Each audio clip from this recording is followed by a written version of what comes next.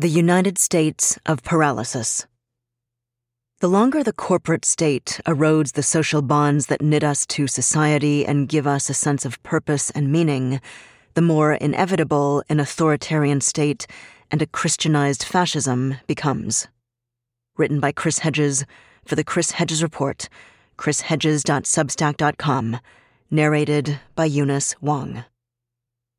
Political paralysis is snuffing out what's left of our anemic democracy. It's the paralysis of doing nothing, while the ruling oligarchs, who have increased their wealth by nearly a third since the pandemic began, and by close to 90% over the past decade, orchestrate virtual tax boycotts as millions of Americans go into bankruptcy to pay medical bills, mortgages, credit card debt, student debt, car loans, and soaring utility bills demanded by a system that has privatized nearly every aspect of our lives. It's the paralysis of doing nothing about raising the minimum wage despite the ravages of inflation, around 600,000 homeless Americans and 33.8 million people living in food-insecure homes, including 9.3 million children. It's the paralysis of ignoring the climate crisis, the greatest existential threat we face, to expand fossil fuel extraction. It's the paralysis of pouring hundreds of billions of dollars into the permanent war economy rather than repairing the nation's collapsing roads, rails, bridges, schools, electrical grid, and water supply. It's the paralysis of refusing to institute universal health care and regulate the for-profit insurance and pharmaceutical industries to fix the worst healthcare system of any highly industrialized nation, one in which life expectancy is falling, and more Americans die from avoidable causes than in peer nations. More than 80% of maternal deaths in the U.S. alone are preventable, according to the Centers for Disease Control and Prevention.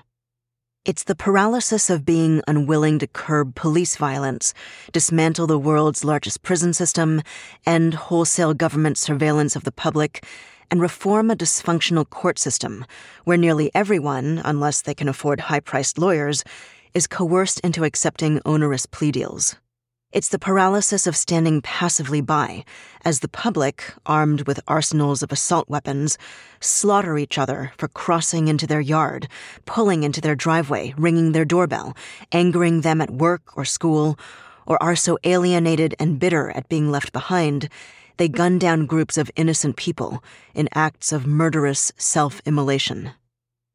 Democracies are not slain by reactionary buffoons like Donald Trump, who was routinely sued for failing to pay workers and contractors, and whose fictional television persona was sold to a gullible electorate, or shallow politicians like Joe Biden, whose political career has been devoted to serving corporate donors. These politicians provide a false comfort of individualizing our crises, as if removing this public figure or censoring that group will save us. Democracies are slain when a tiny cabal, in our case corporate, seizes control of the economy, culture, and the political system and distorts them to exclusively serve its own interests. The institutions that should provide redress to the public become parodies of themselves, atrophy, and die. How else to explain legislative bodies that can only unite to pass austerity programs, tax cuts for the billionaire class, bloated police and military budgets, and reduce social spending? How else to explain courts that strip workers and citizens of their most basic rights? How else to explain a system of public education where the poor are, at best, taught basic numerical literacy, and the rich send their children to private schools and universities with endowments in the billions of dollars?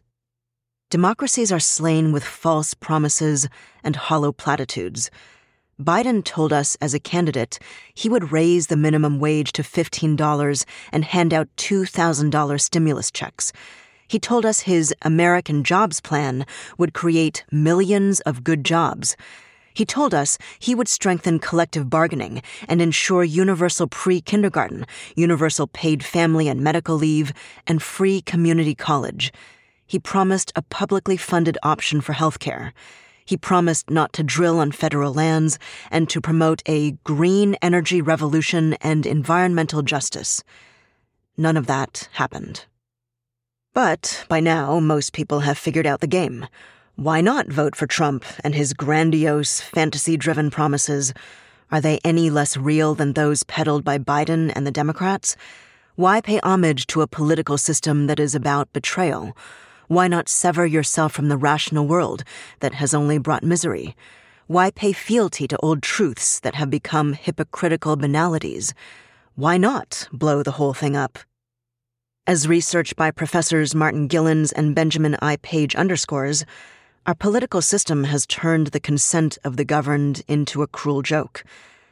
The central point that emerges from our research is that economic elites and organized groups representing business interests have substantial independent impacts on U.S. government policy, while mass-based interest groups and average citizens have little or no independent influence, they write. The French sociologist Émile Durkheim, in his book On Suicide, called our state of hopelessness and despair anomie, which he defined as rulelessness.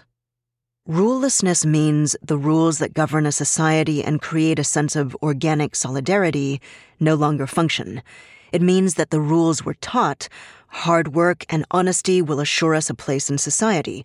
We live in a meritocracy. We are free. Our opinions and votes matter. Our government protects our interests, are a lie. Of course, if you're poor or a person of color, these rules were always a myth. But a majority of the American public was once able to find a secure place in society, which is the bulwark of any democracy, as numerous political theorists going back to Aristotle point out. Tens of millions of Americans, cast adrift by deindustrialization, understand that their lives will not improve, nor will the lives of their children. Society, as Durkheim writes, is no longer sufficiently present for them. Those cast aside can participate in society, he writes, only through sadness. The sole route left to affirm yourself, when every other avenue is closed off, is to destroy. Destruction, fueled by a grotesque hypermasculinity, imparts a rush and pleasure, along with feelings of omnipotence, which is sexualized and sadistic. It has a morbid attraction. This lust to destroy, what Sigmund Freud called the death instinct, targets all forms of life, including our own. These pathologies of death, diseases of despair, are manifested in the plagues that are sweeping across the country: opioid addiction, morbid obesity, gambling, suicide, sexual sadism, hate groups, and mass shootings. My book, America: The Farewell Tour, is an exploration of the demons that grip the American psyche. A web of social and political bonds, friendships and family ties, civic and religious rituals, meaningful work that imparts a sense of place, dignity, and hope in the future, allow us to be engaged in a project larger than the self. These bonds provide psychological protection from impending mortality and the trauma of rejection, isolation, and loneliness. We are social animals. We need each other. Strip away these bonds and societies descend into fratricide. Capitalism is antithetical to creating and sustaining social bonds. Its core attributes, relationships that are transactional and temporary, prioritizing self-advancement through manipulating and exploiting others, and the insatiable lust for profit, eliminates democratic space.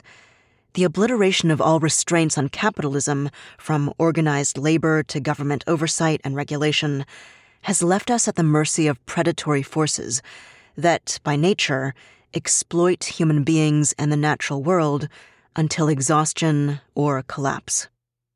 Trump, devoid of empathy and incapable of remorse, is the personification of our diseased society. He is what those who have been cast adrift are taught by corporate culture they should strive to become. He expresses, often with vulgarity, the inchoate rage of those left behind, and is a walking advertisement for the cult of the self. Trump is not a product of the theft of the Podesta emails, the DNC leaks, or James Comey. He's not a product of Vladimir Putin or Russian bots. He is a product, like aspiring doppelgangers such as Ron DeSantis, Tom Cotton, and Marjorie Taylor Greene, of anomie and social decay. Individuals are too closely involved in the life of society for it to be sick without their being affected. Durkheim writes, its suffering inevitably becomes theirs. These charlatans and demagogues who reject the customary restraints of political and civic decorum ridicule the polite elites who sold us out. They offer no workable solution to the crises besetting the country. They dynamite the old social order, which is already rotten, and cry for vengeance against real and phantom enemies, as if these acts will magically resurrect a mythical golden age. The more that lost age remains elusive, the more vicious they become. Since the bourgeoisie claimed to be the guardian of Western traditions and confounded all moral issues by parading publicly virtues which it not only did not possess in private and business life, but actually held in contempt, it seemed revolutionary to admit cruelty, disregard of human values, and general amorality, because this, at least, destroyed the duplicity upon which the existing society seemed to rest. Hannah Arendt writes in The Origins of Totalitarianism of those who embraced the hate-filled rhetoric of fascism in the Weimar Republic. What a temptation to flaunt extreme attitudes in the hypocritical twilight of double moral standards, to wear publicly the mask of cruelty if everybody was patently inconsiderate and pretended to be gentle, to parade wickedness in a world not of wickedness, but meanness. Our society is deeply diseased. We must heal these social illnesses. We must mitigate this anomie. We must restore the severed social bonds and integrate the dispossessed back into society. If these social bonds remain ruptured, it will guarantee a frightening neo-fascism. There are very dark forces circling around us. Sooner than we expect, they may have us in their grip. That was The United States of Paralysis, written by Chris Hedges, narrated by Eunice Wong. For the Chris Hedges Report, chrishedges.substack.com.